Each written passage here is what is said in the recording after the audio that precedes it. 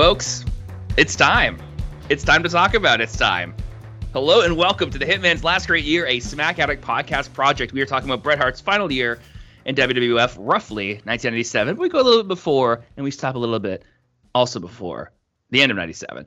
I am your host, Matt Vaughn, and each week on the podcast, I'm thrilled to have with me one of my great pals. And this week, I was like, you know what? Okay, I'm just going to start. I'm going to start searching through YouTube. So I'm going through, I'm typing in cool guy, hunky dude, guy with sexy voice.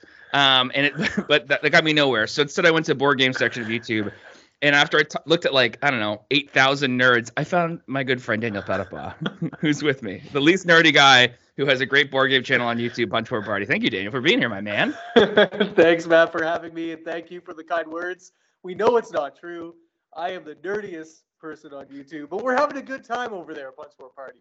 We're in a groove. We're doing some fun things and having a good time, and it's rock and roll. I love it. You know, I was just watching. I sometimes get stuck in little cul-de-sacs on YouTube, and it's like on interests I didn't know I had, or like things that are like we're just like I'm like, why am I watching beekeeping videos? What is this? What is this itch that's scratching me? And one of the ones that came up, but this is partially because YouTube has algorithms where you watch one video and they're like, do you like this stuff? And you're like, I think I might actually. So it's like one of them is something called bushcraft, which is just like going to the woods and just like.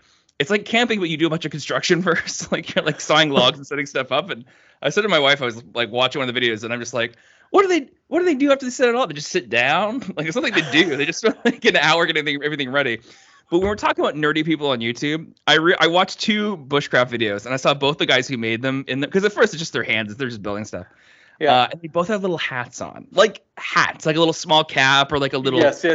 Yeah, and you're like, oh, they're like guys with hats. But then I was like, well, they're outside, so they should be wearing hats. Like one guy had kind of like a crocodile hunter kind of not crocodile hunter, what Crocodile Dundee. Actually both. I think that hat is actually shared between the Aussie Crocs.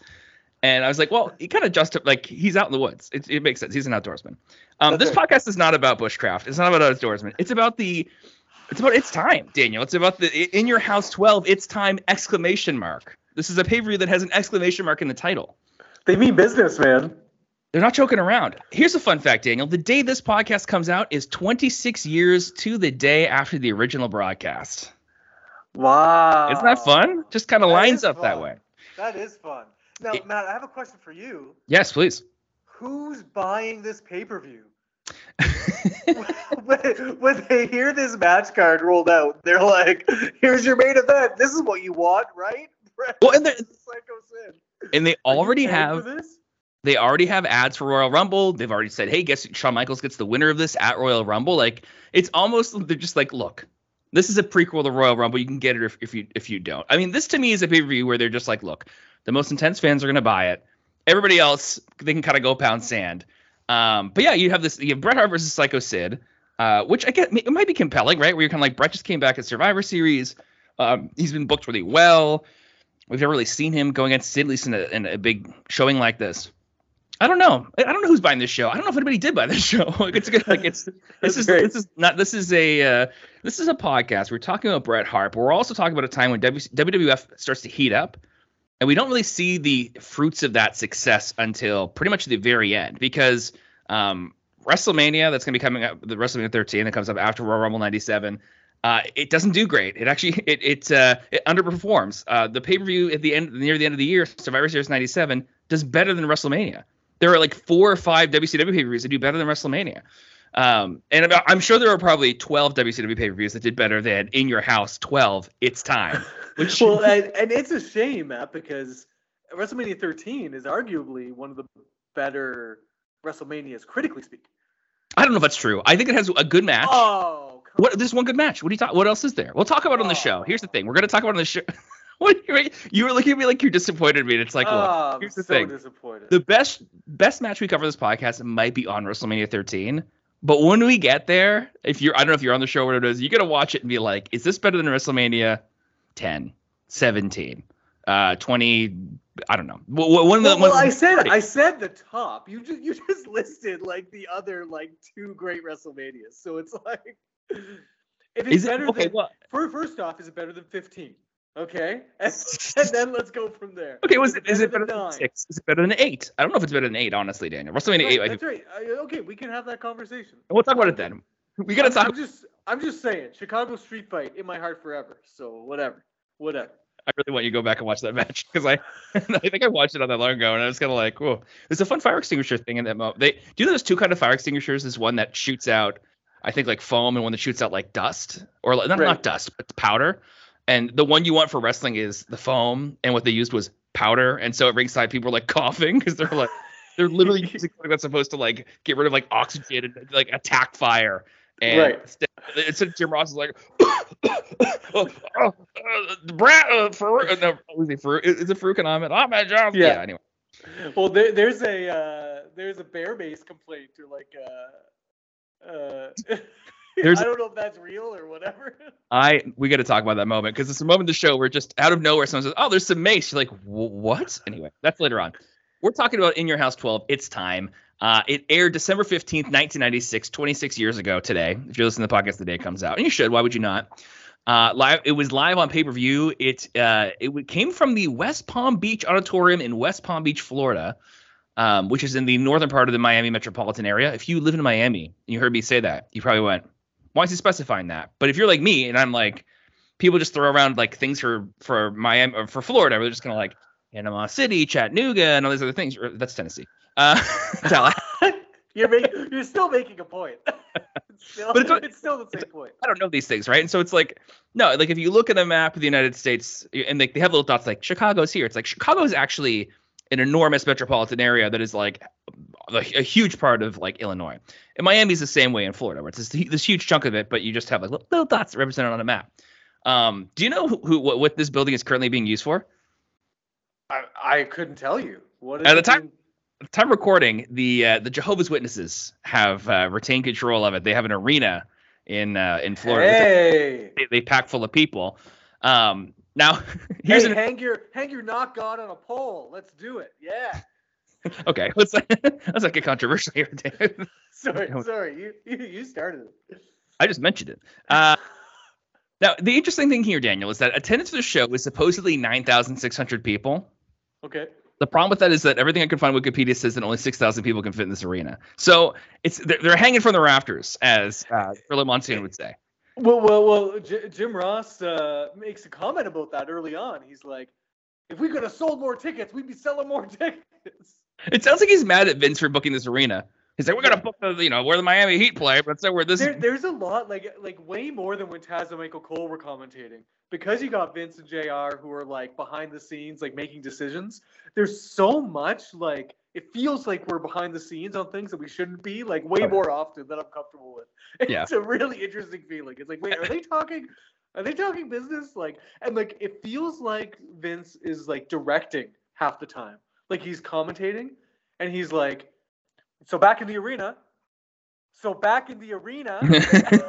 Right, he is. I mean, he's trying to get everything to work that way.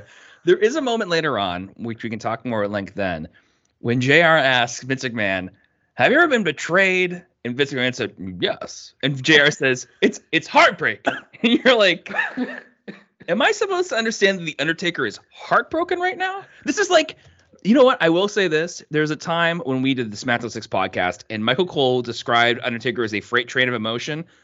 For some reason, these commentators want you to know The Undertaker he's like an ocean. And underneath the surface, there's a roiling emotional heart inside there that is feeling things deeply. He is, I don't know if he's in therapy and he's just working through that out or what, but of all the people in wrestling to constantly describe someone as emotional, to direct that at The Undertaker is bizarre. That it's happened in multiple eras.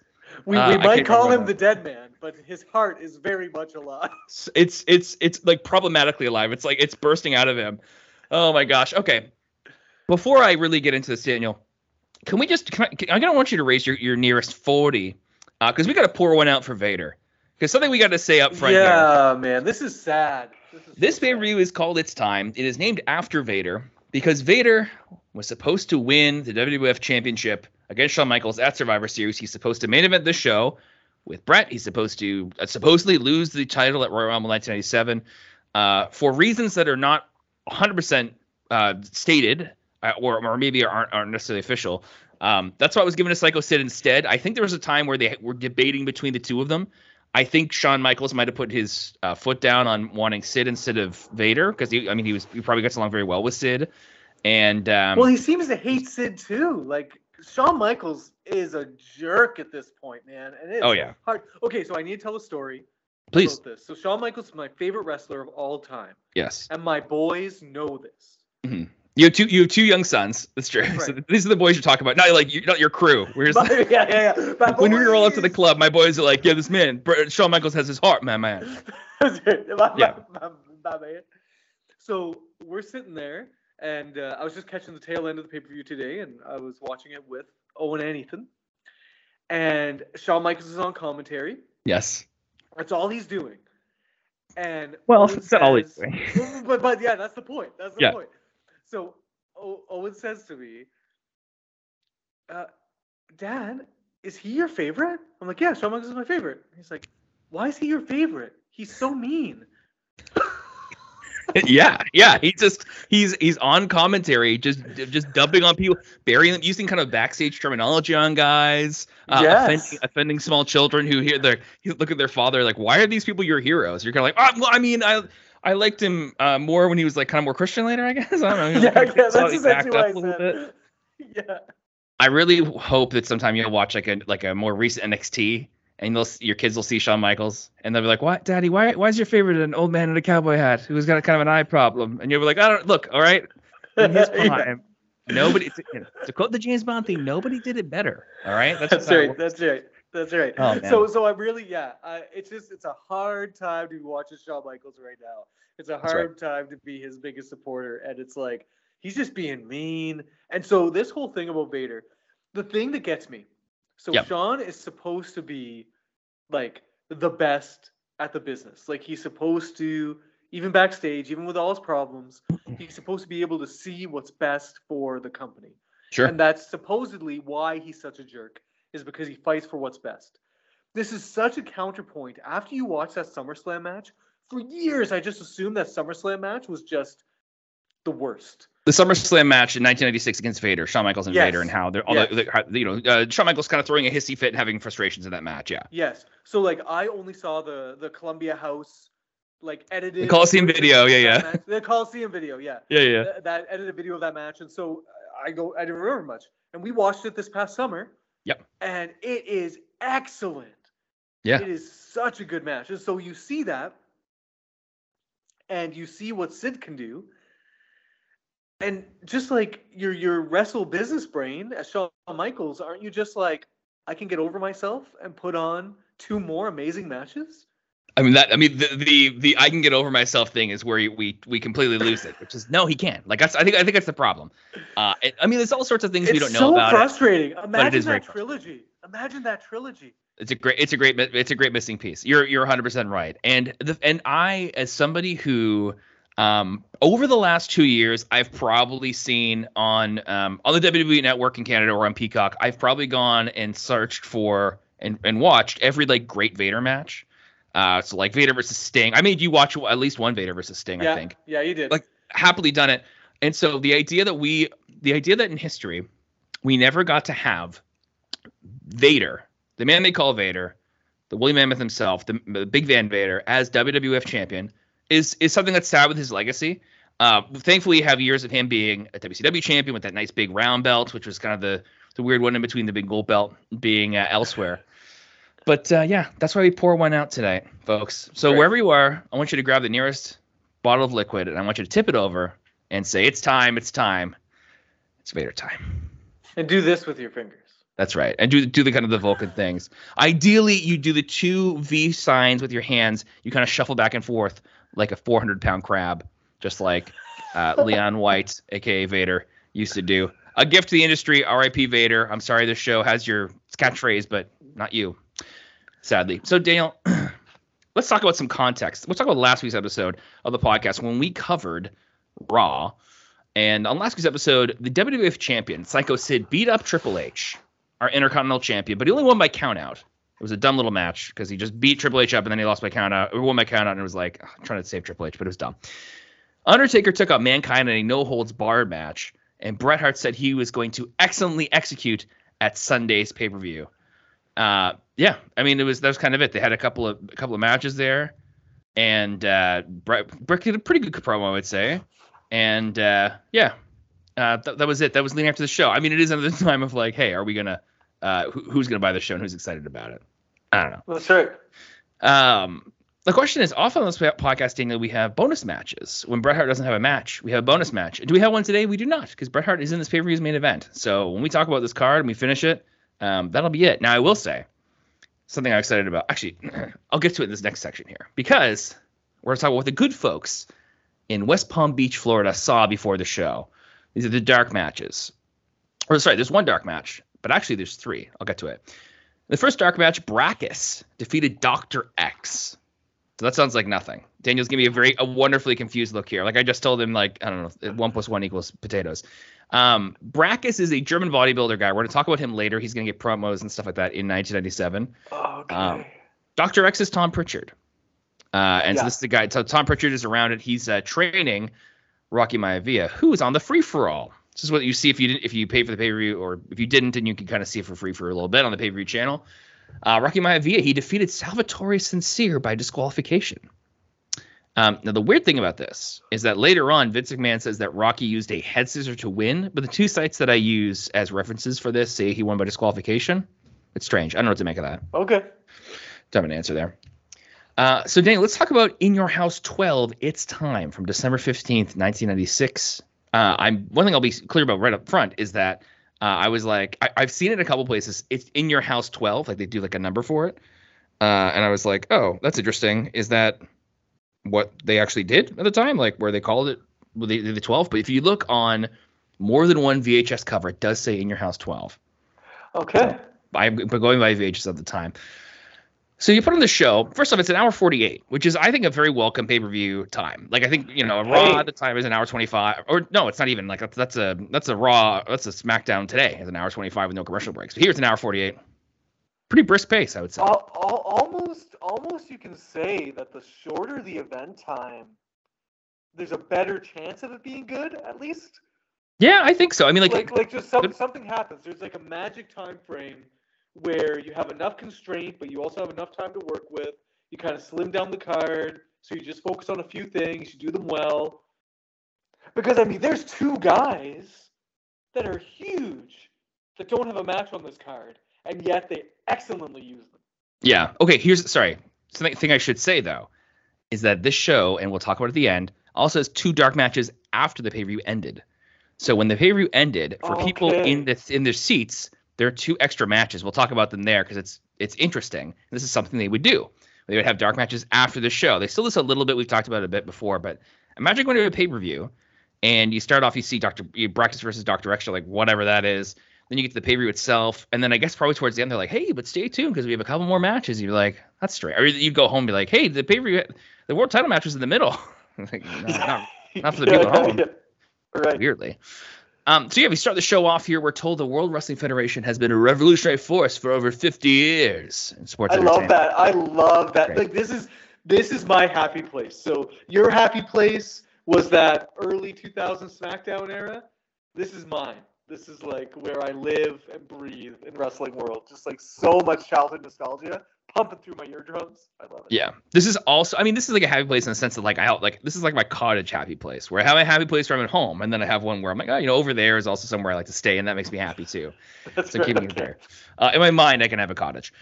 So we begin. We open with a video package. And Bret Hart is talking about excellently executing against Sycho Sid for the WWF title. And we see footage. Which gets confusing when the executioner comes on the screen. It's true. Yeah, he should. Feels compelled to clarify that the executioner is executing, but not excellently executing.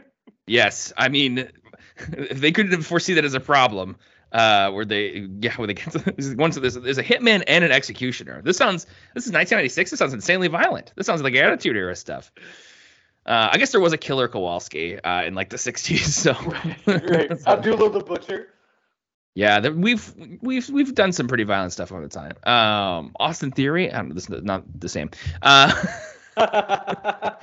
yeah, so Bret's talking about stuff. There's footage in black and white, but periodically it's cut with faster footage with black and pink accents. And then the screen reads, "It's time," and we see Sid's intense face. And then we hear, "And now, Milton Bradley Karate Fighters presents WWF In Your House, It's Time." So Matt, I'm desperate to know who won the tournament. We find out Monday. We're not there yet. No, not yet. It's Jerry Lawler versus I think Sable. Let's stick around for next week's episode, which would be live. By the way, they have to do a live version of Karate Fighters, which I don't know if they work that kind of quote unquote work that competition or what they do. That's right. Oh my gosh! So Vince McMahon welcomes everyone to Palm Beach, Florida, and we see the arena outside. And then we see a wonderful water feature they have there. Hey, man. They do. I mean, it's so the arena is like this kind of domey looking thing, and there's like concrete, and there's like a concrete hill, and then there's water there. That does come up. That it's weird to think that something like that, you know, the outside of the arena could factor into the show, but that hill into the water factors very prominently into the show. That's right. That's right. In the arena itself, we have the classic In Your House set, which looks like a little house with a garage. And a door and everything like that. Weirdly, wrestlers don't come out of the door. They come out of the garage. And I've always found that strange that they don't come out of the door. I think they should come out the door. They should close it. I think the heels should leave the door open. I think the faces should close the door behind them. People love the AEW thing where they have the two entrances. The good guys, the bad guys. But I think it's better if you just be like, look, that guy's polite. We cheer for him. Yeah, if a guy's like a tweener, he like almost closes it, and he's like, maybe, I don't know, let's leave it ajar. Yeah. let me think about this. I might close it all the way back. I might. We'll see. So yeah, with Vince McMahon is Jim Ross and Jerry the King Lawler, and JR says he thinks that Bret Hart is going to win by submission tonight. Sure, start off, just make a prediction. Why not? We might as well talk about predictions because the first match of the night, classic opener, Leif Cassidy versus Flash Funk. Leif Cassidy is Al Snow. He's got beads in his hair, and they kind of braided in there. Now, I did some research here. Al Snow had a couple of kids at this point, so it is possible he did like some beading and braids with his daughter, if he had a daughter. He's also the heel, and I knew that because he came out. He was like kind of shut up. He kind of like that general like Yeah, but it doesn't carry through much. But yeah, sure. Yeah, this is when Leif Cassidy, Al Snow, he's paired with Marty Jannetty at the time as the New Rockers. But this is just around when Jannetty just asked for a release because he was mad at Vince because they wouldn't break up the supposed New Rockers, which is interesting because he's just like, you won't break us up. Well, I'm going to quit. She'll break us up. So it's like he should quit. The New Rockers should break up, and then he should be like, can I come back? Because this is what I wanted. That's right. He's like, you can have that. Yeah, Flash Funk, known as Too Cold Scorpion. He dances a lot. He gets a bunch of pyro at the beginning.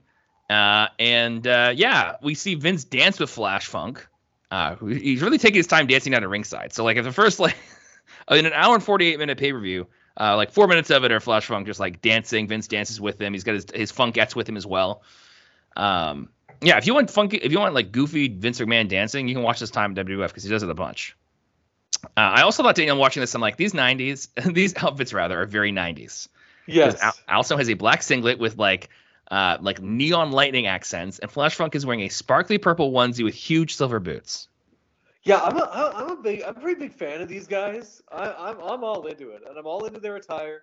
You know, I'm not going to give them grief like Hardcore Holly. I think this is fine.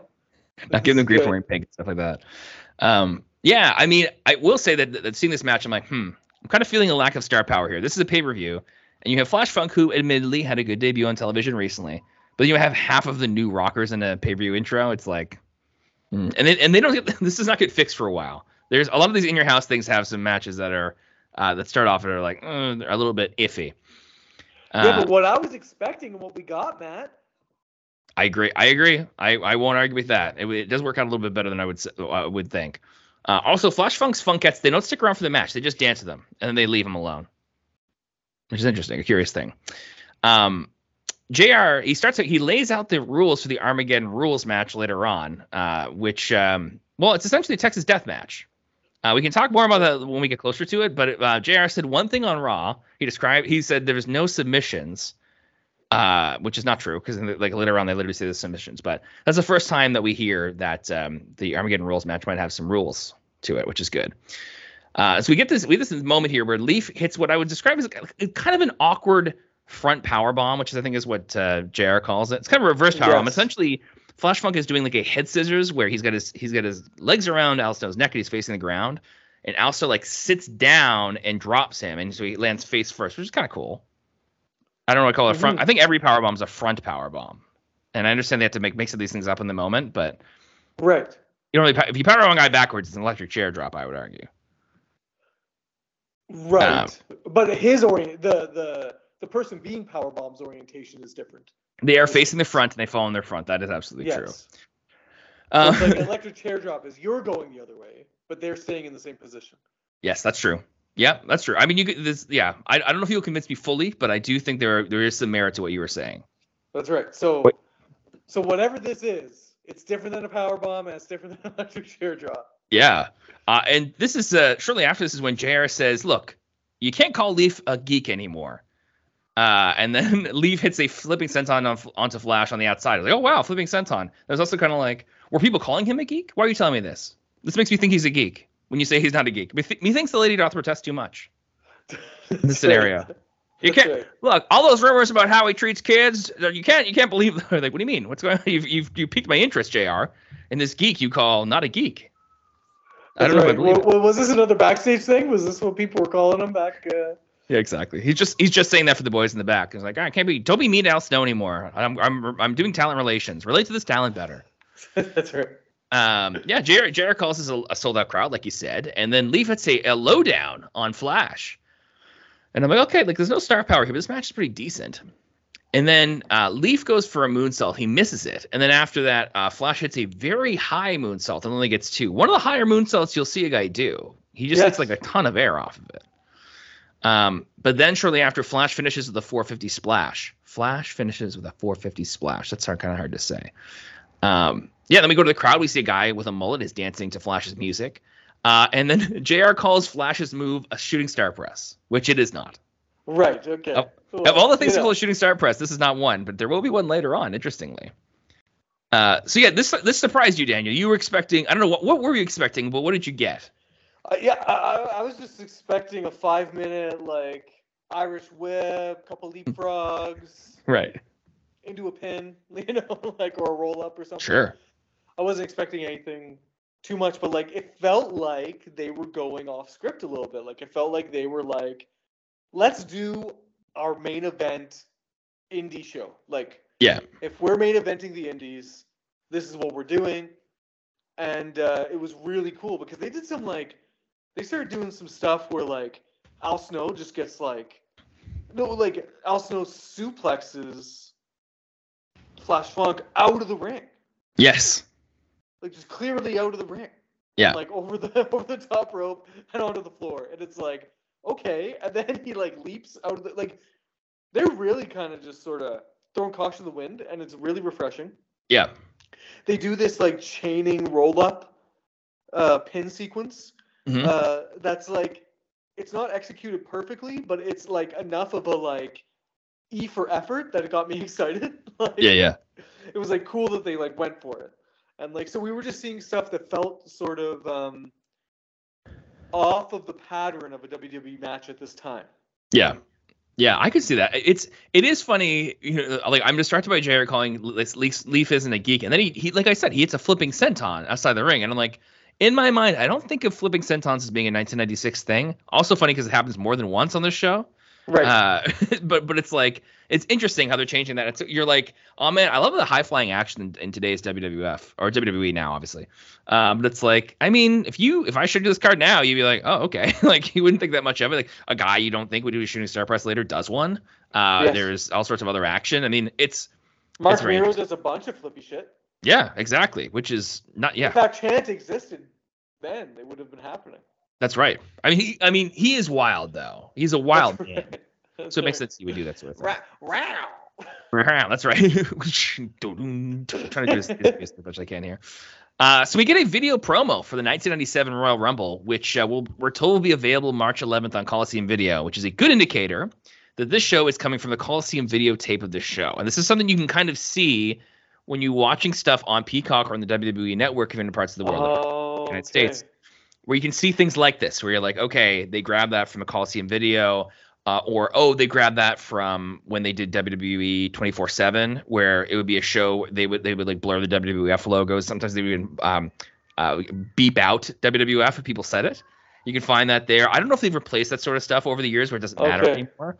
But there are different versions of that. I think there's also versions of some WCW stuff. But it's also interesting because there's also shows that were very much on Coliseum Video, like Survivor Series 1987, which they do not use that because that video cut that show down, which we talked about. I don't know if it was last week or the week before or earlier than that. But yeah, because that show, they have Survivor Series eliminations and some of them get cut. You don't even see what happens, which is a strange thing. But that's just a curious thing at this time. We grew up we are currently in a time where WWE will have a show, a pay-per-view. If you miss it, you can come back 3 hours later. You can put the show on. It's not cut. They got some stuff later on sometimes, but you just see this. It shows up on the network or on Peacock. You watch it.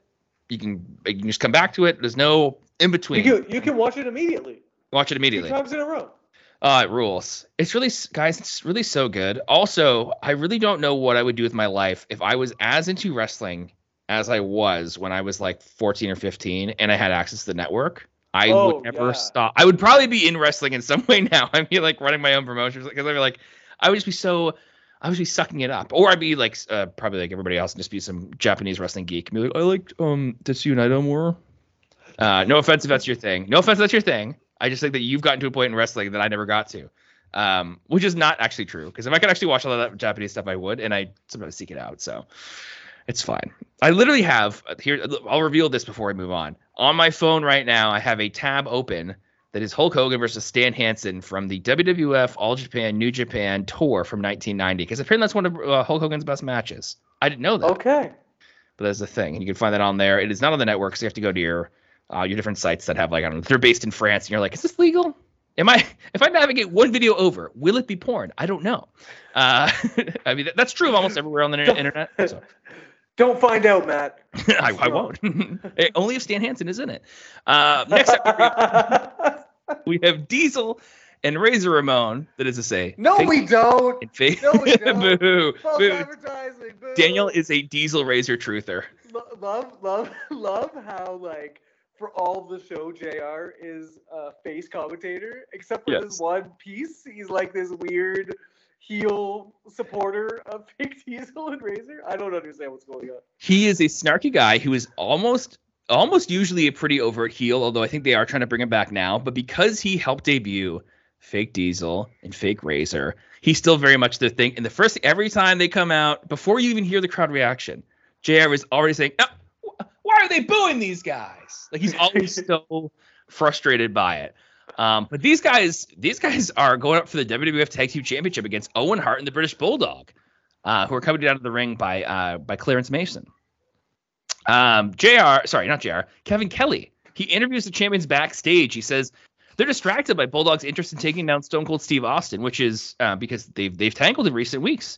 Stone Cold tried to take out Bret. Bulldog got involved in that. Then he became a target for Stone Cold Steve Austin. And they're you're distracted by him. And it kind of seems like they are because Bulldog's look, I'm not distracted by him, but I want to talk about him. And then they talk about Superstars, which they say is this morning because it aired Sunday mornings at this time. Oh, yes. But they're look, you were literally distracted because you wanted to hit Austin with a chair. But then these two guys that you're facing, they came down and attacked you when you weren't even expecting it. And he's anyway, so always funny to be you're distracted. They're no, I'm not. It's you seem weird. And then, so of course, this match is underway, and a very normal thing happens that you totally expect, which is two guys from AAA will wander down, Cibernetico and Piroth. This is what I expect. So here's why are there two lucha wrestlers who I maybe have heard of? I mean, Cibernetico is not, or at least is one of these guys that you're kind of I've heard that guy. And it's because they're going to be at Royal Rumble in January, and this is when WWF is looking at their show they have in San Antonio, and they're look, if we want to fill this place with 70,000 people, we need to get some luchadors in here.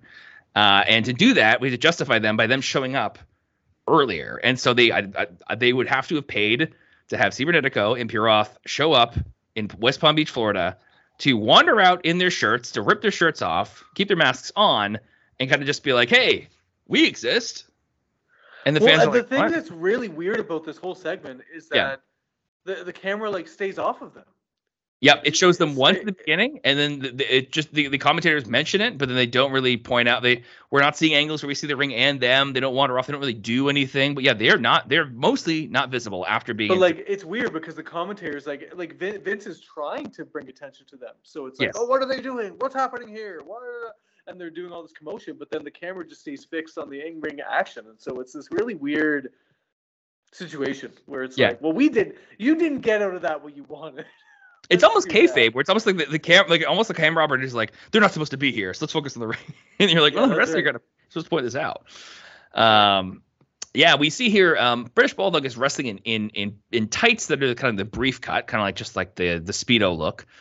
He's also got knee pads down by his boots, and he has what I have dubbed in the past hot dog legs. Because his legs just look like they're hot dogs. Like they're smooth, and they look like they are either made in the microwave or in the grill or something like that. They're plumped up. They're the right color. And this is not a diss against British Bulldog. It's just that his legs resemble hot dogs. He has hot dog legs. And next time you watch a match where he has the short tights and his pants around his ankles, that would be if he's in the bathroom. No, but he's got his knee pads around his. So this is the reason why he wore full-length tights for so long, because he didn't want to be a hot dog like man. Yeah, he didn't want Matt with his dumb brain from when he's. I don't know if it was a kid. I think I just discovered that now. And the question, of course, is: was I watching a British Bulldog match and I saw his legs and thought they looked like hot dogs, or did I come across two hot dogs and think, oh my gosh, looks just like the British Bulldog's legs? I'm hoping it was the second. I hope so too. I don't want to. That's one of those things. I don't even want to go back in my memories. If that's, but it could maybe not be that. I don't want to find that out. So yeah, the AAA's guys come out, they interrupt, but then we have another interruption because Stone Cold Steve Austin walks down to the ring, and as soon as Bulldog sees him, he slides out of the ring to attack him. And Bulldog gets pulled off of Austin, and because instantly a pile of WWF officials just show up, as if they're just like backstage ready to go, like they like that. They are in position to rip the guys off. And turquoise shirted security guards. Yes. We're gonna see more of the turquoise security guys later on, and it is weird. They push Austin to the back, so he comes out, and then he's just immediately like taken away, like so quickly. The way your immune system, you hope, is getting rid of problems for you when you're sick. These guys are just absolutely they are teleporting Austin out of there. So this is the part where Owen is he's getting beat up, but he gets an enziguri on Diesel, and he tags in Bulldog, and he runs wild against the fake wrestlers there. Vince more or less admits this is a heatless heel versus heel match. Like, no one's really reacting to bad guy versus bad guy here. He says, these fans don't care who wins in terms of favorites. You're like, okay, these guys, because you're saying your fans are sitting on their hands because you did a dumb thing and booked this match this way. Yeah. Well, I found the crowd really non-committal. The majority. It was only at the end of this pay-per-view where they really start to come out. They do come alive in the main event for sure. But up until then, it's pretty like nothing. Like Mark Miro's trying to get some good babyface heat. Nothing's happening, and not heat, but like anyway. Well, I mean, because we start off with Leif Cassidy versus Flash Funk, and then we go into a heel versus heel match. Like, we're not exactly lighting the crowd on fire. We're not inspiring them. That's right. The one thing I will say, though, is that, again, my memory of fake Diesel and fake Razor was like, these guys are stupid. I don't want to be watching this. These guys suck. But, like, actually watching their in-ring work, like, this is a pretty decent match. Like, these are guys that are, like, putting in the effort. Like, they're not slouches. Like, fake Razor's a little bit, like, there's difference. But, I mean, Kane... he shows up, man. Yeah, it's funny because I feel like fake Razor almost looks too much like Razor, and so he feels more like value brand Razor that way. Right. Because he doesn't look different enough, because he looks like if you changed Razor Ramon 10% and kind of messed up his face a little bit, it doesn't sit. I don't know. It just, your brain doesn't want to accept it as much. But I suppose that's true. But here's the thing that I was surprised by. Yeah. And this is more just Diesel, right? Is arguably, if not objectively, fake Diesel is the better wrestler than Kevin Nash. Fake Diesel is a better wrestler than Kevin Nash. That is debatable. I think you're mean like in a technical sense, like he's better technically wrestling than Diesel is. Yeah, that's interesting. I mean, then this question of like, does it really make sense to divide a wrestler up by being a technical wrestler and or being in the visual? Or I would also say Kevin Nash also made a good point of like making a lot of use out of not a lot of juice sometimes. Yeah. Sometimes he'd be called lazy, which could be argued in some extent, but then also lazy paid for a pretty nice house in Detroit for him, so whatever. Well, okay, so yeah, like I am not contesting Kevin Nash's career, right? He made great decisions and had great ring presence, did great things. Yeah. But I'm just saying, when fake Diesel is sort of exciting me more than regular Diesel normally does, I was surprised by that. Sure. I think it's fair. Like his swiftness, he got some pick up and go. He does. He really does, doesn't he? We see actually Owen Hart ends up in fake Diesel's arms here. And so he's being held by the Diesel. Loving embrace. The loving embrace. Kind of held sideways like a slam. But then Bulldog drop kicks both of them and then sends them over the top rope to the floor. I kind of like that because it's like we take out that equation. There they are together. And then Bulldog goes for a power slam on Razor, but he gets out of it. And so Razor goes for Razor's edge. But then Owen comes in. He hits Razor with a spinning heel kick, allowing Bulldog to get a jackknife cover. And he gets the 1, the 2, and the 3. And so Owen and Bulldog, they retain their titles in a very unsurprising way. But then immediately after the match, once again, Stone Cold Steve Austin runs down to the ring and he chop blocks Bulldog. He knocks him down by the knee when he's not ready, and then he kicks him in the knee. And we see Austin smiling and leaving, but Bulldog is quite hurt. He actually needs Owen and a ref to help him pull him back. And one of the things I'm noticing here is that Owen is becoming a little bit more anti-Stone Cold here. I think a couple weeks ago when Stone Cold was ready to hurt Bret, Owen was like all about it, and Bulldog didn't like it. But Owen is, he's taking Bulldog's side of this feud, which is good. I thought it was the other way around. I thought it was Bulldog that was saying, no, don't. No, to who? No. Oh, yes, I understand. Yeah. Yes. Yeah, you get it. You get it. So Owen is kind of getting in here. Sorry, you misunderstood what I meant because you are understanding. You are remembering the scenario correctly where Bulldog is opposing Bret being hurt. And Owen is like, it's fine. And then by Bulldog getting into the sights of Stone Cold, then Owen has to turn on Stone Cold there. Yeah. And then, of course, we go right from that, this energy here in the tag program with Stone Cold Steve Austin. We see the Nation of Domination are in the AOL area.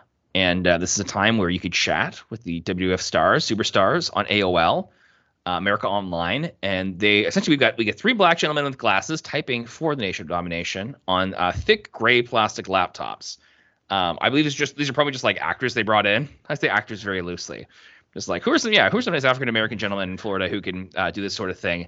And so the Nation of Domination just stands behind these guys, the computers.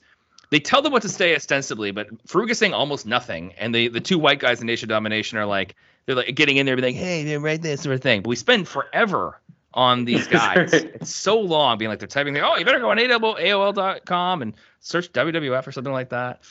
Now, one of the reasons we're seeing them is because we're going to go back to the ring. And in the ring, we have Vince McMahon, who happily presents to us Ahmed Johnson. And Ahmed Johnson comes out to the ring because the pay-per-view, well, you know what? We can do a promo. Why not? Let's treat it like a big episode of TV and have a promo. That's right. It's weird to think about, but yes, they do that here. And Ahmed comes out in a blue tracksuit and a black fanny pack, and he's ready to be interviewed by Vince. And he gets to face Farouk at the Royal Rumble in January. So this show kind of being an advertisement for Royal Rumble, very literally an advertisement here. They're just saying, buy that show. You're at this show. You may have come to it in person. You might have bought it now, but really, you should buy the one next month. And Ahmed says, I'm glad I'm going to face Farouk at Royal Rumble because of my injury, I lost my house, my car, and my girlfriend. And I was like, really? That's what happened to you? That's right. Did you lose? Like, are you not getting paid? Because you should talk to the owner of the WWF in that case. I wonder if you knew who it was. You've been on television. Yes. A lot. You had a wooden stick for a while there. You should definitely be paid for your appearances, at least, Ahmed. What's going on? Right. Yeah, or is he just kind of conveniently being like did something happen to his car? Was his girlfriend mad for other reasons? He's trying to justify it all to himself. He's like, yeah, my girlfriend left because of this. Like, your girlfriend left because you weren't paying attention to her, Ahmed. You're just every day you're fixated on the Nation of Domination and telling them they're going down. And she just got sick of it. And you weren't there for her emotionally. And she tried to talk to you about her day. She wasn't hearing it. And she said, you're not hearing me. And you said, yeah. And then you leave. And it's like, okay, well, he's going to leave. I mean, he'll come back, but we're not getting along. And anyway, I bet she cut you off. So let's look into the Ahmed's life here. Vince asks about Ahmed Johnson's kidney. Because Ahmed, like, this is, I don't know if I think it's real, where he's had like kidney issues and stuff like that, like injuries. And Ahmed says something, and I'm going to paraphrase it here. Essentially, he's like, my life ended a long time ago, but now I live for the fans, which is a pretty intense thing to say. Yes. Yeah. It's like, I'm kind of dead, but you guys, I'm kind of alive for you. Really? is Ahmed our savior? Should we be worshiping him? He's giving his whole life to us. Well, I guess so. Let's see. But then the Nation of Domination and Farouk come out of the crowd and they address Ahmed from a balcony. And which is the best place for the Nation to address somebody. It's great. It looks cool. It looks great. Heavenly proclamations. That's it. And so Farouk says, Ahmed, you're the reason that our people are behind 50 years. He says it's guys like Ahmed right after rednecks. He doesn't really expound on what he means by that. I mean, I think later on they phrase it a little bit more overtly, but they're kind of being like, look at this black man who is kind of cooperating with these white guys to, I don't think he's being taken advantage of or he's not rising up to the way he should be, which is kind of their MO. That's what they think. Yeah, well, it's weird to try and parse out what the Nation's sort of like race theory is. Yeah. It's hard because if that's the problem, then what's with the white guys in their stable? It's like I'm trying to figure it out. What's with the white guys, and you're gonna add other white guys later on? Like, there's other dudes around, but that's just essentially cover so they can get away with that, I suppose I would say. Ahmed says that Farouk is going down and leads the crowd to say, "You're going down, you're going down," and we go from there. That feud is just it's never really goes anywhere. It's just like they don't like each other, they fight, they almost fight. It's not evolving, it's not doing anything else. Just Ahmed versus Farouk. It is like forever. It lasts forever. Absolutely. And that's one thing where we're not chanting "fight forever." Right. This fight is for eternal. never. Fight for never. Please. We get a video package for Triple H, Hunter Hearst Helmsley against Mark Merrow. Hunter Hearst Helmsley, he thinks he's better than everyone. Merrow stole Sable from him. Stole's in quotes, air quotes, folks. So I didn't realize that this was Sable's origin story. Mm-hmm, big time. Or I forgot. Right, yeah. It's pretty brilliant. Yeah, and to be clear, I'm saying that you can't steal a woman. Women are people. This is not news to you, but it's the kind of he stole his girlfriend. I mean, I'm confident. I am sure that in junior high or high school, I said so and so stole that guy's girlfriend, and I realize now that's problematic. And from here to apologize for that. In a Barack Obama voice. Yeah, it's like my official speech voice. I'm gonna do that. That's your official apology. Yeah. Wait, who's at the door? Oh, Farouk is here. Farouk, I'm not doing anything problematic. I promise. I'm just doing it's Barack Obama. Yeah, Triple H. Damn. Helmsley. There we go. He beat Mark Merrow for the Intercontinental title after working with Mr. Perfect to trick Merrow into trusting him. Kind of funny to bring in Mr. Perfect because Mr. Perfect is no longer with the company. He was here for such a brief time. He got involved. He went from there. Okay, we our next match here. Wildman Mark Merrow against Hunter Hearst Helmsley for the Intercontinental Championship here. And you can kind of see, JR mentions at one point, like Merrow's kind of high flying, kind of like Flash Funk. And you can hear WWF trying to compete with the cruiserweight division in WCW. This is the time. The fun thing in 1976, WWF, they're on their heels. So they're counter program. They're trying to convince you, hey, actually, this is just as good. They also say things like our guys aren't old and gray, which is what they're using Hogan and things like that. And so they're 50 years old and need a hip replacement. Exactly. And they're just like, oh, cool. We're cool in high flying too. Yeah, look at these guys. It's awesome. Triple H comes out with his tricky when you only have one high flyer in a match. You kind of need two to kind of make it work. But Triple H, he does that. He does the 450 splash to the outside at one point. No, how great would that be? I want to see what Triple H's most high flying move is. That'd be interesting. I should, I would love to sit there. I would love to Triple H. It's when he gets catapulted into turnbuckles. That's honestly the most high flying maneuver. Dude, you're probably right. I want to ask Triple H, what is the most high flying? Did you ever try a moonsault when you're do you ever try a moonsault? Yeah. He'd be like, no. He doesn't. No. I have to book 8 hours of TV right now. Excuse me. Yeah, that's true. Sorry. Thank you. You're doing good. I appreciate it. He's doing very good. Book forever. Book forever. Oh my gosh, that'd be so obnoxious to chant that to Triple H, but I wouldn't be shocked if somebody did. That's right. Oh my god. He does have the turnbuckle flip out of the ring thing. That's pretty. He does it well. He does it well. So yeah, but in this match was the first time I ever realized that this is how kind of moves work. Is that it's not that wrestlers like to slingshot people into turnbuckles. It's that Triple H likes to be slingshot into turnbuckles. So it's only him that this happens to. And so he has to go around before every match and be like, okay, so to work this, you just sort of grab my legs and fall back, and then I'll do the rest. Yeah. You're also going to, I'm going to try to pedigree you right by the ropes. That never works. You're going to flip me over the top there. If I'm Ric Flair at some point, I'm going to go to the top rope. I have no move. You have to come over and toss me off. Yes. That is essential. So I love like the insight into those like backstage conversations. Like there was one moment, there was a Matt Riddle documentary for NXT. And it showed him talking to one of the commentators. So not Myron, not Myron. That's not his name.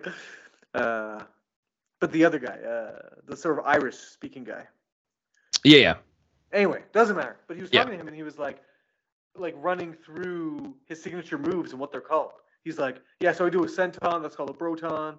I do this other thing, it's the floating bro, and like going through. I was like, right. Everyone would have to do that. Like every time there was someone new or like doing something, they'd have to like explain all this stuff. And yeah. Well, imagine going to an indie. That's a side tangent. You go to an indie show. You have to kind of be like, here's all my spots. I do this. I do this. I do this. Shawn Michaels had to be like, at some point in the match, you're gonna you have to grab my tights and make me moon everybody. That's a Ric Flair spot. Weirdly, there's like two wrestlers, the two ass wrestlers. Strangely, and neither one is the ass man. How curious is that? I'm an ass man. They are, but they won't sing it. There's a little bit of referee drama in here where Triple H tries to grab a chair to get disqualified, but the referee, who is Earl Hebner, who I'm not a big fan of. Come on! Boo, no, he sucks. Even here, there's a spot. This is 100% like exactly like what you're describing, Daniel, where Triple H pushes Earl Hebner, and then Earl Hebner pushes him back, and he backs up. He's all scared of the referee. And he loves that cower to the referee spot. He loves to do it. That's a classic. Yeah, that's classic Earl Hebner too. Earl Hebner plays that role really well, I think. You push him. You point to your chest. You point to the symbol on your chest, saying, "I'm an official here, sir." That's right. I'm just saying, man. Like you take Charles Robinson all you want, but like I'm taking Earl Hebner. You take. Wow. If we were to do. Okay, Daniel, real quick. We're going to spend 30 seconds. We're going to do a referee draft starting right now. Okay. You get first pick. Take your first pick. That's a good pick. Just because he's top of mind, I'm going to say Charles Robinson. Why not? No, you lose. You already lose this. Keep going. Keep going. Earl. I'm taking Earl. Huge loss. Huge L. I guess the Jess, right, from WWE right now, I'll take her. No. Yeah, take her. Yeah. I should take her over Earl for sure. Yeah. Okay, I'll take the black lady. She's great too. She is great, and I didn't know her name, and I might have drafted her next if I had the chance. Okay, my next pick is pre-QAnon, the guy from NXT who has since gone like full QAnon and left the company. And yeah, he didn't want to there's all sorts of vaccination stuff, which is what like in the middle of COVID, it was like a whole thing. But he's that's the guy who was the hardcore wrestler, right? Yes, he was like the deathmatch wrestler, and then he just looks like Italian. I would have drafted him next too. Yeah, this is tight, man. This is tight. It is tight. Teddy Long. Was it your turn? Teddy Long's good. Teddy Long is good. Mark Curtis from WCW. There we go. Okay, nice. There we go. And then we'll cut it off there. We were folks. I'd love to know. Shane McMahon. Take him. Whatever. Grill him on Super Sun. We can keep going. This is good. This is a good podcast all on its own. Anyway, back to this match in particular here. Mark Mero, he hits a second rope Hurricane Rana, and he signals for the Wild Thing, which is his shooting star press. But Triple H pushes the ref into the ropes, which crotches Mark Mero, and he drops him to the mat. I feel like after all that stuff, if you push the referee, especially if it affects your opponent, I think that's a disqualification. I know it's I think so too. If you don't do anything, you push the referee, you might be able to get away with being like, he didn't like unintentional. But if you do all of that and the referee even does, if he pushes you and he points to his chest, says, "I'm an official," you can't push him again and the referee would be like, "I'm warning you." It's like, no, that's it. This is where Mero counters a pedigree and slingshots Triple H into the post, and then he gets a Mero salt for 2, where he does he jumps and turns around to do his moonsault first, which is cool. And then we have a ref bump. Mark Mero accidentally clotheslines the ref, takes him out. Triple H grabs the Intercontinental Championship belt outside the ring. He tries to hit Mark Mero with it, but he dodges. He reverses a back suplex, and he rolls up Triple H for a slow 2 count. And then Mark Mero hits his own flipping senton to the outside. And then kind of randomly here, we have Goldust. And apparently Triple H said something to Marlena, who is Goldust's lady. He said something to her on TV. We don't know what it is. If it was on this podcast, I don't remember it very well at all. But that is supposed to be the if it's an incoming feud or one that finished up. Not 100% sure. We will find out. But Goldust. Yeah, I want to see this triple threat match. I think this is interesting. Great. This is the time where they wouldn't like do a lot of triple threat matches, even though now it's probably the most obvious thing in the world. Like it almost looks like the ending is building to that because Goldust grabs the Intercontinental Championship belt. He tries to hit Triple H with it. He misses and hits Mark Mero. Then he hits Triple H anyway and leaves. The referee then counts for a count out. Mark Mero makes it back into the ring before 10, so he wins by count out. So Triple H. This was such a deflation finish. Like Goldust hits Mark Mero with the belt. Didn't mean to. And doesn't seem to feel any remorse for it at all. Doesn't really care because he's just kind of like, my goal is to hit Triple H. If I hit somebody else, I don't give a crap. But it is like, yeah, the count out thing is so like, well, he won at least, right? And you're like, no. I think almost double count out would have been better. Yes. Well, what was weird here? So this is where I noticed that the crowd just wasn't into things because like. At this point, I can't believe why, Daniel. Where they just had a double count out here almost. They had no. Sorry, they had flash fun. Like before Goldust comes out, there's some like back and forth. Like Triple H gets the belt. Like he's not getting much of a reaction. Mark Mero counters the attack with the championship belt, and nobody really cheers for that. And then the biggest pop is for Goldust. Yeah, which is all very strange. So it's like it's just weird that Mark Mero is flat because I remember. As a kid, being like Mark Mero being a huge draw for me, I thought that he was the cat's meow. Absolutely. To go with his theme music, absolutely. That's right. Yep. I think I know a lot of guys who right off the bat they're like Mark Mero, cool. I liked him. He had good attitude, good look. It's interesting. I wonder where it went wrong with him. We'd have to start a show earlier. That's right. Yeah. Now I want to do a podcast with Mark Mero. Interesting. We'll see how that works. That might not be fun. I don't know. I don't know the man, so I couldn't say.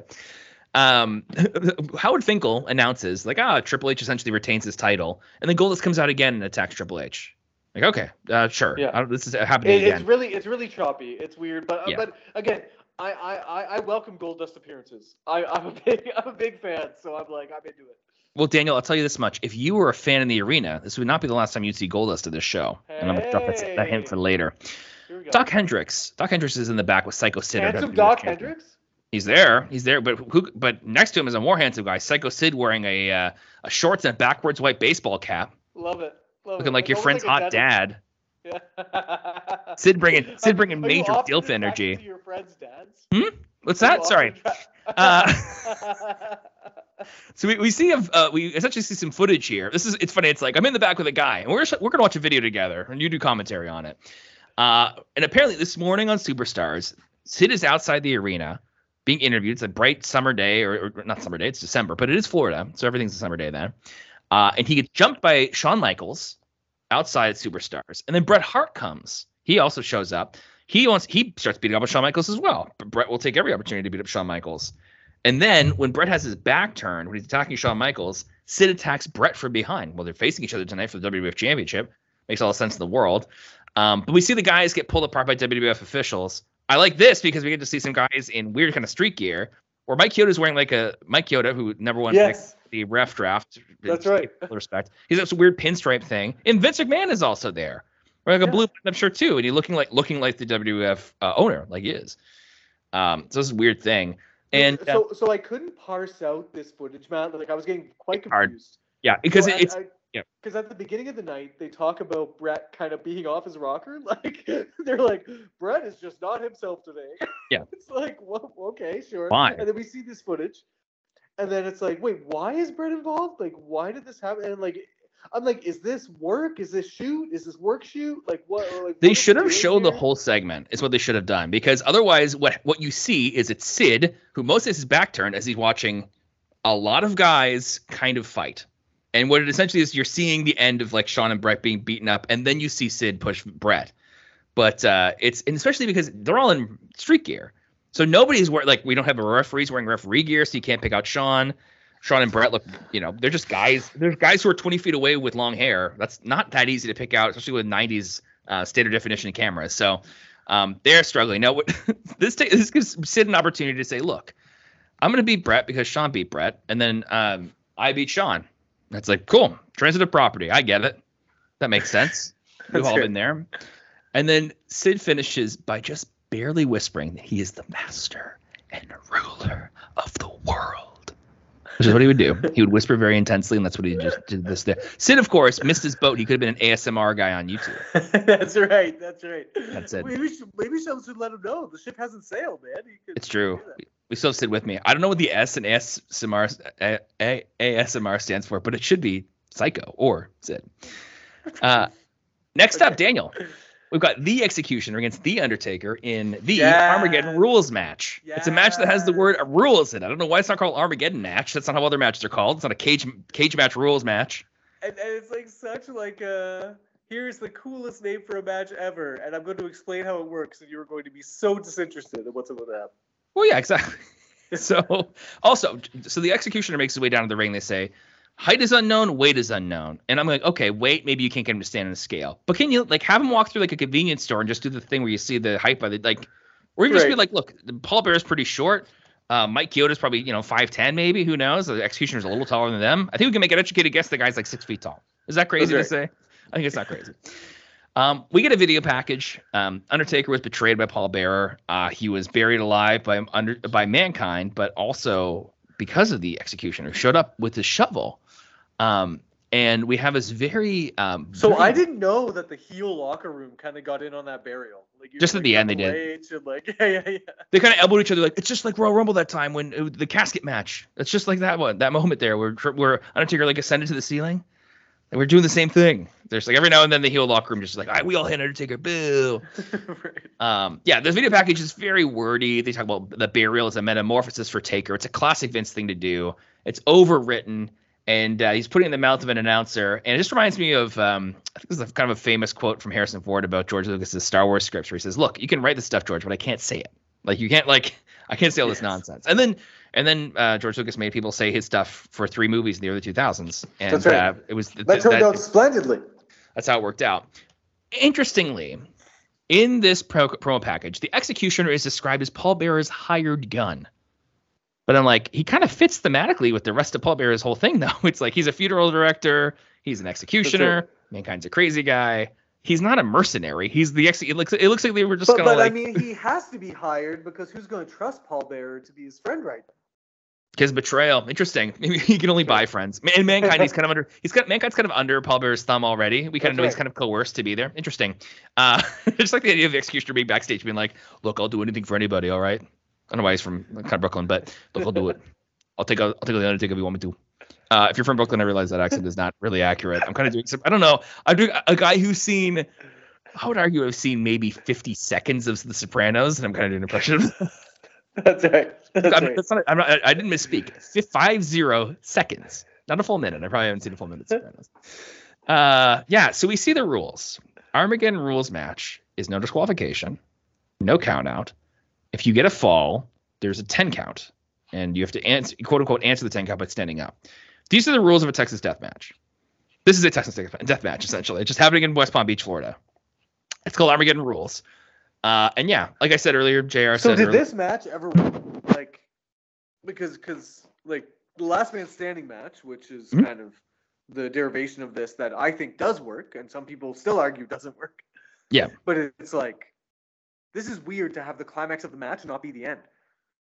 Like, pinfall. Because the crowd pops. The crowd pops for the pin. Yeah, it's. They have to be like, no, wait, 1, 2, 3. Well, the way they set this match up, the way they structure this match, if they did it differently, where earlier there's another pinfall and somebody answers a 10 count, like I think the way this match is structured is absurd. The Undertaker, there should have been a couple of times where the Undertaker got pinned and then he stood up before 10. And then they sat up, something famously the Undertaker does. Yeah. But instead they have this match, and when we describe all that happens, it doesn't work out great because how they do it. It doesn't make sense. This is the whole thing. Now, Mankind is mentioned here as not being at ringside, and Jerry Lawler points out that anyone can interfere in this match. There's no disqualification. It's like that's kind of you should kind of always do that. In a no disqualification match, you just should go backstage with like a box of donuts and be like, do you want a donut? You can have it. You just have to come out and help me beat up The Undertaker later on. It's Armageddon Rules. Here's a donut. Help me out. Do the whole thing. The Taker dominates the Executioner to kind of start off here. Executioner doesn't look like it really stands a chance. And what did they see in the Executioner? Like if he's getting huge reactions at house shows and people are super into him, what's the upside? What are they doing with him? Yeah, I don't know what they're doing. I have no idea. I think he's just a placeholder. I think they wanted to build a bigger stable for Paul Bearer. I think that's essentially what's happening here. And they were just like, "Oh, you're a friend from way back. Like, let's just do this." You fit in here. Because I was like, "Who is this guy?" And you were like, "Oh, that's Terry Gordy." And I was like, "Oh, great." Which is funny because I would argue that if you told somebody now he's Terry Gordy, the chance that somebody would actually know who that is, I think, has increased because now you could wrestling history is a thing as opposed to like even in like 2000 you said it was Terry Gordy, I'd be like, okay, but I've seen Terry Gordy matches. Okay. People have. I mean, if you watch WCW, you definitely saw Terry Gordy matches. That's not weird at all. Yeah, but me, but the thing is too is just like I was getting the vibe of like I feel like that like he looks familiar and like he looks very much like the way his lips set, very Kurt Angle. I was getting like a bigger Kurt Angle vibe, and then like as soon as I was thinking that, Vince is like, look at that dead stare and the. Because like they're just zoomed in on the executioner, and he just looks like dazed. Like he's like I don't care. Like I'm not here. Like I'm just putting in for a paycheck. Honestly, of all the people who look dazed and like they're only there for a paycheck, I think Shawn Michaels looks more so later on. I would argue. So Armageddon Rules.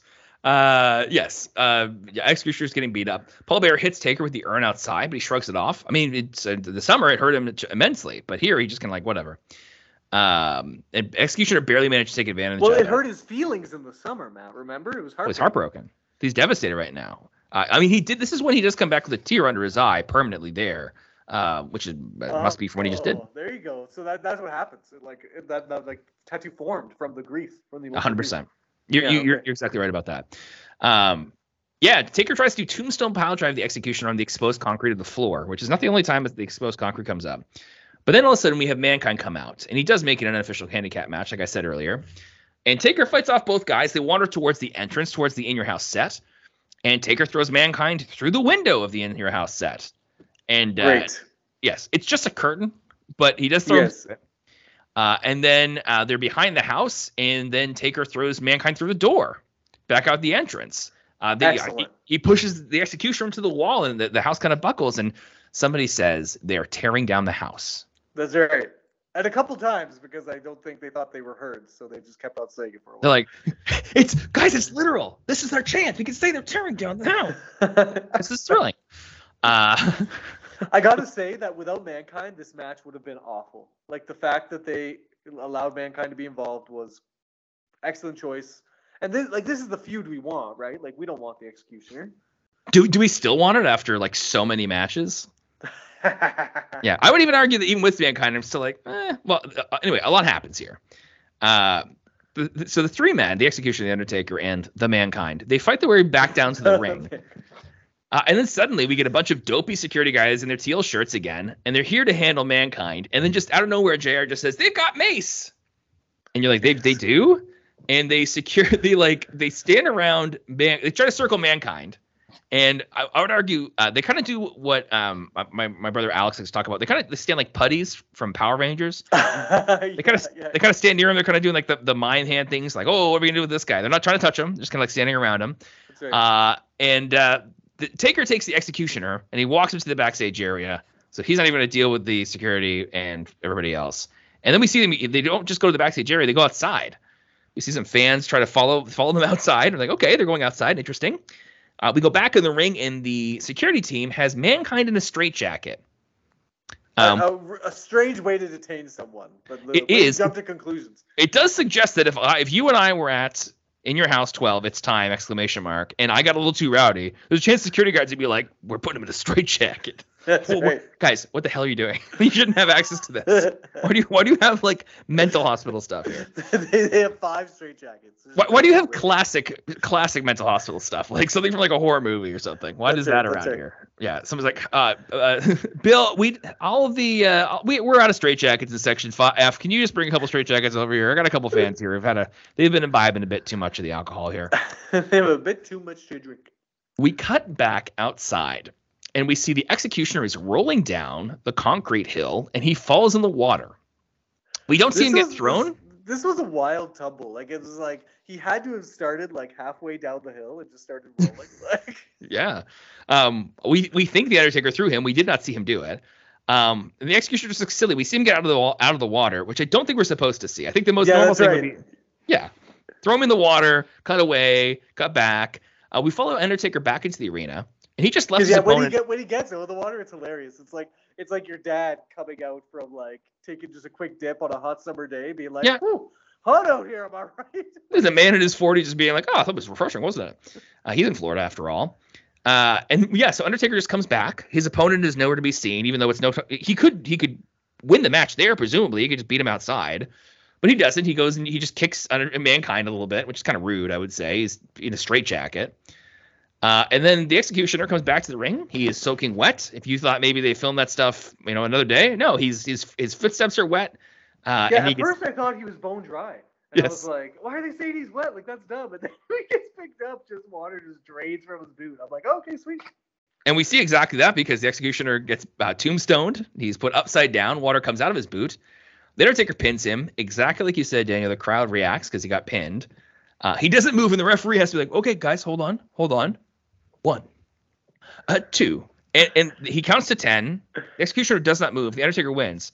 So we have a match where there can be multiple falls and a count to 10, and that never happened. It happens one time at the end. That's right. It could have just been a hardcore match. Yeah. Should have just been a hardcore match. Yeah. No DQ. It shouldn't have been a match, really, but anyway.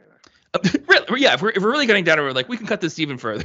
Undertaker should have shown up and punched somebody in the face, and we can move on from there. That's right.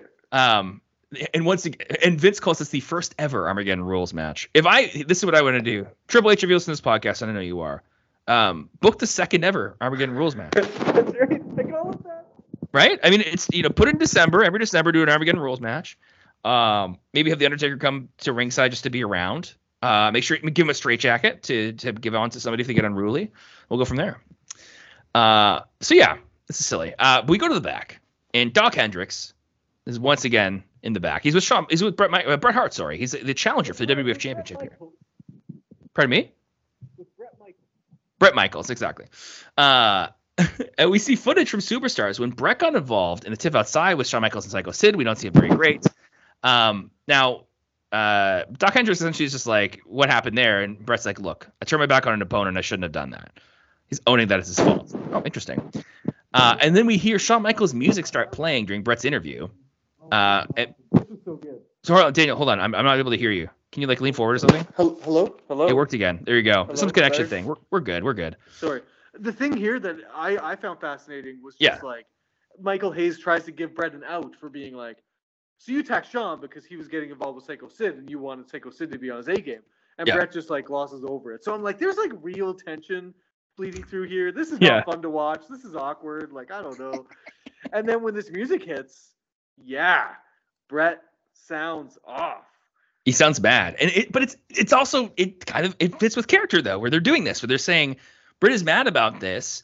And he says he's sick to death of Shawn Michaels. He's when he's done with Sid tonight, he's gonna take care of Shawn. Which is what he does essentially.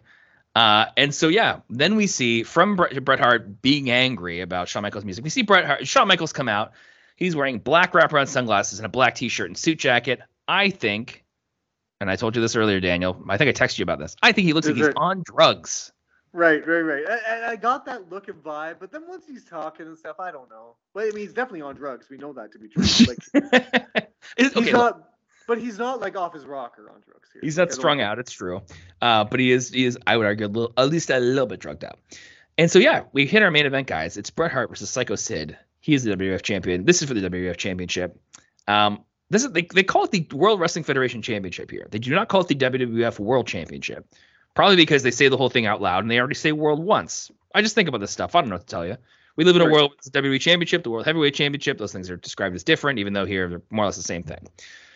Bret Hart comes out, and Shawn Michaels he mocks him. He says he's the role model of the WWF. But Shawn calls him bitter as well. And Daniel, we're gonna play a quick game real quick. This is Sid, Bret, and Shawn. Who's the face? Who's the heel? Who's the tweener? What's going on? You can start with the one you're most confident in. Who's a good guy? Oh my gosh, Sid. If I told you right now, it's I can tell you right. Yeah. It's like my boys were most into Sid. Yeah. He comes out. He comes out. He's fist bumping cool. fans. That's right. Yeah. I would argue they're all tweeners. Yes. Because like Bret's close, but Bret is also like a live wire, and he's a finger trigger. No, he's undoing the turnbuckle midway through the match. Yep. Like I think he rakes Sid's eyes on the rope too. Sean's just being like really like crabby and mean. Yeah, he's just dickish on the mic. Sid might be the most face here, even though he's on her. Like he attacked Jose Lothario to win the WWF Championship. He's going to be a heel at the Royal Rumble. Like Sid being a face here is kind of bizarre. So anyway, it's just a weird thing. They cannot figure this thing out at this pay-per-view. The whole face heel dynamic. It's weird. Oh my gosh. Because Sid gets this cool like light show every time he comes out. It says Sid above his head in pyro. It's awesome. It's like, that's not a heel thing to do. It's true. Absolutely. Now, Shawn does call Sid an expensive piece of luggage. Yeah, you got to carry him. Which is 100% a backstage thing you say about wrestlers. You wouldn't say that. Yes. You could maybe argue if you're in a tag team, you like carry somebody if they're on your same team. But it's definitely like, you got to carry into a good match. Like, don't say that on pay-per-view, Shawn. What are you doing? Oh, yeah, man. Rough rescue. Holy Toledo. So I think the match starts off strong. Literally starts off strong because Bret attacks Sid with his back turned, which is what Sid did earlier. And I'm like, man, storytelling. And then it just becomes punching and kicking for like 5-10 minutes. Well, not even that. And then, like, Sid just takes a nap for a while.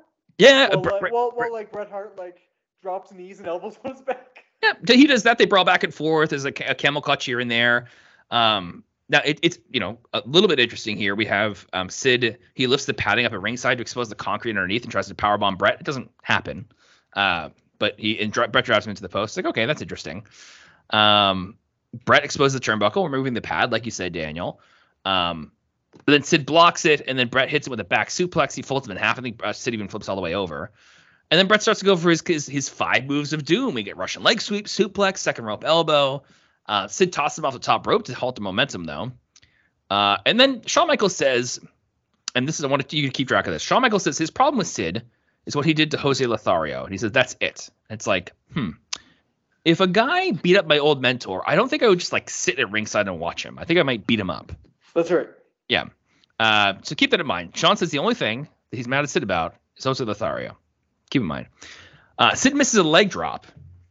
And then Bret, he goes for a sharpshooter, and the crowd's like, yeah, we're going to get a sharpshooter. JR's probably thinking, oh, I called this earlier. It's going to be good. Sid kicks him, and Bret, like, flies out of the ring. Yeah, great sales job here. And then the match gets good. Pretty much right here. And for the rest of the time, until the show ends, it's, like, exciting and entertaining, and I was kind of surprised by this. Yes. And this, I would argue this even... Shawn is even forced to say that Bret Hart's a great worker. And, like, he's like, I hate his opinion, but I respect him as a wrestler. Yeah, so here's what happens. Bret is outside the ring, and then suddenly Stone Cold Steve Austin runs in, and he chop blocks Bret outside the ring, dropping him to the floor. It's exactly what Stone Cold Steve Austin did to British Bulldog earlier in the night. And Stone Cold Steve Austin attacking Bret Hart during a match happens 6,000 times during this podcast, probably, I would argue conservatively. Right. So we're going to see that a lot. But then, boom, here comes British Bulldog and Owen Hart, and they attack Stone Cold Steve Austin.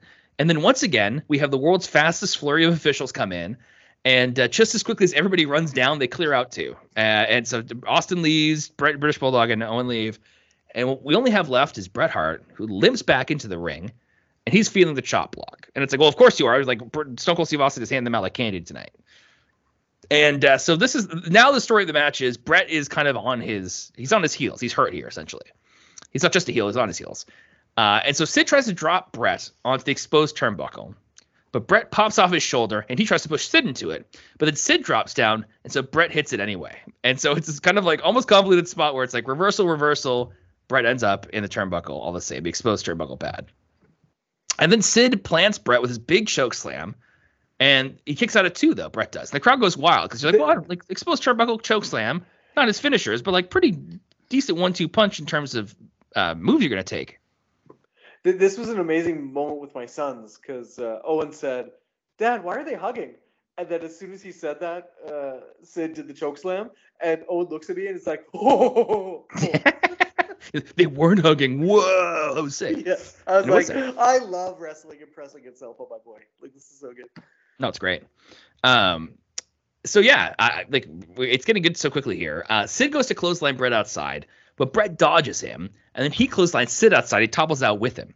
So they're both on the floor out by the announce table, and he goes for a chair, and the chair that he goes for is the one that Shawn Michaels is in. And so Shawn Michaels, he gets up, he offers it to him. He says, "Hey, it's your match. You go ahead and take the chair." Now, as soon as he does take the chair, Shawn Michaels says, "Look at the role model here, grabbing the chair." You're kind of like, okay, you let him have it, and then you're kind of like, who's this? He's so inconsistent, or such a cheat. And now right. Bret can't use the chair because Sid gets to him first, and then Sid confronts Shawn Michaels, and Shawn Michaels says, "I have no issue with you." Now, earlier in the match, Shawn Michaels said, "I have one issue with you," which is you should have many. He stole your title. He beat up your mentor. Even the mentor thing is kind of a super reason you should be mad. And so Sid just pushes Shawn Michaels by the face into the barricade, which is like the most dismissive own of Shawn Michaels I've seen in quite some time. That's right. And I was like, great, that's awesome. And so the other two guys, the wrestlers in the match, they get back in the ring. And Shawn is mad, and so he leaves the announce table, and he goes and he hops onto the apron. And both guys are in the ring. Sid reverses an Irish whip. He sends Bret into Shawn on the apron. And so they collide. Shawn falls down. Bret kind of smacks into him and kind of is like, oh, he's hurt. He turns right into Sid. Sid turns it right into a power bomb, and Sid pins Bret Hart 1, 2, 3 to retain the World Wrestling Federation Championship. And Sid raises the WWF Championship over his head, victorious, and it should have been Vader, guys. Should have been Vader. Should have been Vader. Now, Bret rolls out of the ring, and he's got a bloody nose. And I don't know if that's from earlier, if it's from that collision with Shawn. He just busted up his nose in that brief instant, which was kind of surprising to see. And Bret's outside the ring, and he sees Shawn Michaels. And he just starts pummeling him. He's punching him. He tries to jersey Shawn Michaels like you would in a hockey fight, pulling the shirt over the head and punching him. And some officials run out, and they pull Bret away. And Shawn's shirtless. He's worked up. He starts approaching Bret. He starts jawing with some guys in the crowd he seems to be genuinely really pissed at. And they're saying probably all sorts of things to him that we probably can't repeat on the podcast. He's flinching his fist at them. He's like, I want to punch you guys. And we see a replay of earlier. And when Shawn gets hit by Bret and falls off the apron, he doesn't just fall off the apron. He falls off the apron onto his open chair, and he hits his head on it. Yes. Which is it's a padded chair. But, folks, if you fall from like 6 feet in the air, backwards 8 feet, if you take a wrestling bump and you land on a chair with your face, that would hurt. No matter how much padding is there. And, Shawn Michaels grabs a headset mic. He starts cutting what I can only imagine is a vicious promo against Bret Hart. But the headset mic does not work. It is not connected. Or it doesn't work until the very end when all we hear is Shawn Michaels says he wants to kick Bret Hart's teeth down his throat. And so Bret is mad. Shawn is leaving. And Sid is basking in the glory of the fans in the aisle. And we go off the air. But we actually have 2 post-show dark matches as well. So let's talk about those quite briefly. We never saw them, so we'll talk about them in general. But Steve Austin took on Goldust. Cool. Yeah, they both ran into the show, and they had a match there. I don't know why they couldn't use it as an opener instead of Leaf Cassidy versus Flash Funk, but they did. And then in the main event, the dark match main events, Shawn Michaels defeated Mankind, of all people and all things. So, a Mind Games repeat. Yeah, I presume Mankind got the straight jacket off, which that's my hope at least. And it would, just so it would be fair. And so we have Shawn Michaels, who lost the WWF Championship and is still all over WWF television. He's on commentary for the pay-per-view main event, and he's in the actual main event to end the show. Must be nice. That's right. I mean, this year that we're covering, we're going to hear a lot of that kind of. We're going to see that complaint of Bret's that he's the champ, but he's not in the main event scene. Shawn kind of main events the world, whether he has the title or not. Yeah, and I mean, and every time he's on, it seems like Vince loves him, and he obviously loves him because he's giving him all these spots. I find it frustrating. I'm sure Bret finds it very frustrating. I don't blame Bret for it at all. I love it. I love every single moment of it. Yeah, so that's it. Good life for Shawn. So Daniel, I'd love to get your final thoughts on the show. And then I'd love to get your rating. We rate this show. We have 3 kind of levels of it. And so you could say it's in the dungeon, which means it's bad. You could say it's in the Neidhart zone, which means it's not good, but it's not bad either. Or you could say it's a TBT, ITBT, WTBT, EWB. That is the best there was. The best there is, the best there was, the best there ever will be. Daniel, your thoughts on the show and your rating. This show is the best there is, the best there was, the best there ever will be. I'm not doing that acronym because I don't have it written out in front of me. Gotta have it written out. That's the only way you can do it. I'm not gonna pretend. Why? Why does it hit that level for you? Yeah. So this was like, well, this was an expectation thing too. I was going into this pay-per-view with very low expectations. Looking at the card written out, I was like, ooh, this looks bad. But I was really impressed with the fact that they just sort of like restrained themselves with the matches that they put on the card. Yep. And then they used some really big talent as like dressing for the matches and to make some really entertaining moments. So like having Stone Cold and having Shawn kind of mix in with the main event and having Stone Cold earlier and Goldust even running it. Like the run-ins were really well placed and made for some lively TV. And the matches that were just straight matches were quite well executed. Like I think excellently executed, perhaps. Mark Miro was a very decent match. Too Cool Scorpio and Al Snow. That was great. And then the tag match even was like passable. So, I was having a good time all the way through. There you go. There it is. Daniel says thumbs up. TBT. Anyway, that whole thing. For me, main event got good at the end. Did not start off great. Armageddon Rules ended up being kind of dumb fun. The opener was decent. It's a brisk hour and 48 minutes. Everything else, pretty forgettable. I'll say I'm going to give it a slight Neidhart zone. I was kind of like, it's good.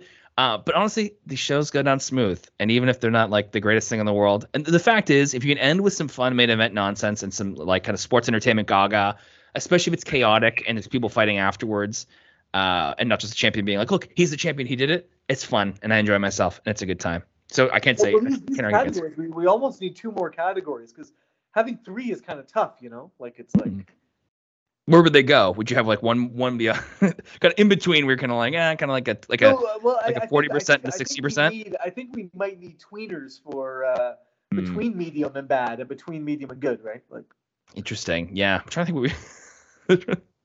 I'll have to think about what those would be. Maybe. I don't think you need to change. I'm just saying that I would have rated it a 4 if I didn't have to rate it a 3, right? Out of 3, yes, I get that. That makes sense. I understand. So, that's it for this show. In Your House 12, it's time! ! The next show we're going to be covering is the December 16th, 1996 episode of Monday Night Raw, and we do a bonus match. The bonus match is Bret Hart versus the 1-2-3 Kid from the July 11th, 1994 episode of Raw, which will be fun. So if you are following along with us, you can watch that show, and you can watch that match, and you can join us next week on Hitman's Last Great Year. Daniel, thank you so much for being with me, buddy. Thank you for stepping out of the YouTube studio for a moment to do a wonderful podcast with me. Much appreciated. I had a good time. I mean, joke's on you. I'm in my YouTube studio, but there you go. You know what? I'm happy to be here. There is a light behind you, which 100% I should have noticed that you were very obviously there. Thank you for at least not simulcasting it. I appreciate that you're taking the time to Oh gosh. And fans, everybody listening, thank you, my Smack Addicts, for joining us. You can follow us, Smack Addict, Smack Addict Pod on Instagram and Twitter. You can share the show with a friend if you think they would like it. If you like it, you have friends who like this kind of stuff, share it with them. You can also rate us on Apple Podcasts, which always helps with discoverability of it. So yeah, folks, this is the time. It's time now to end the show. Thank you. We'll see you next time.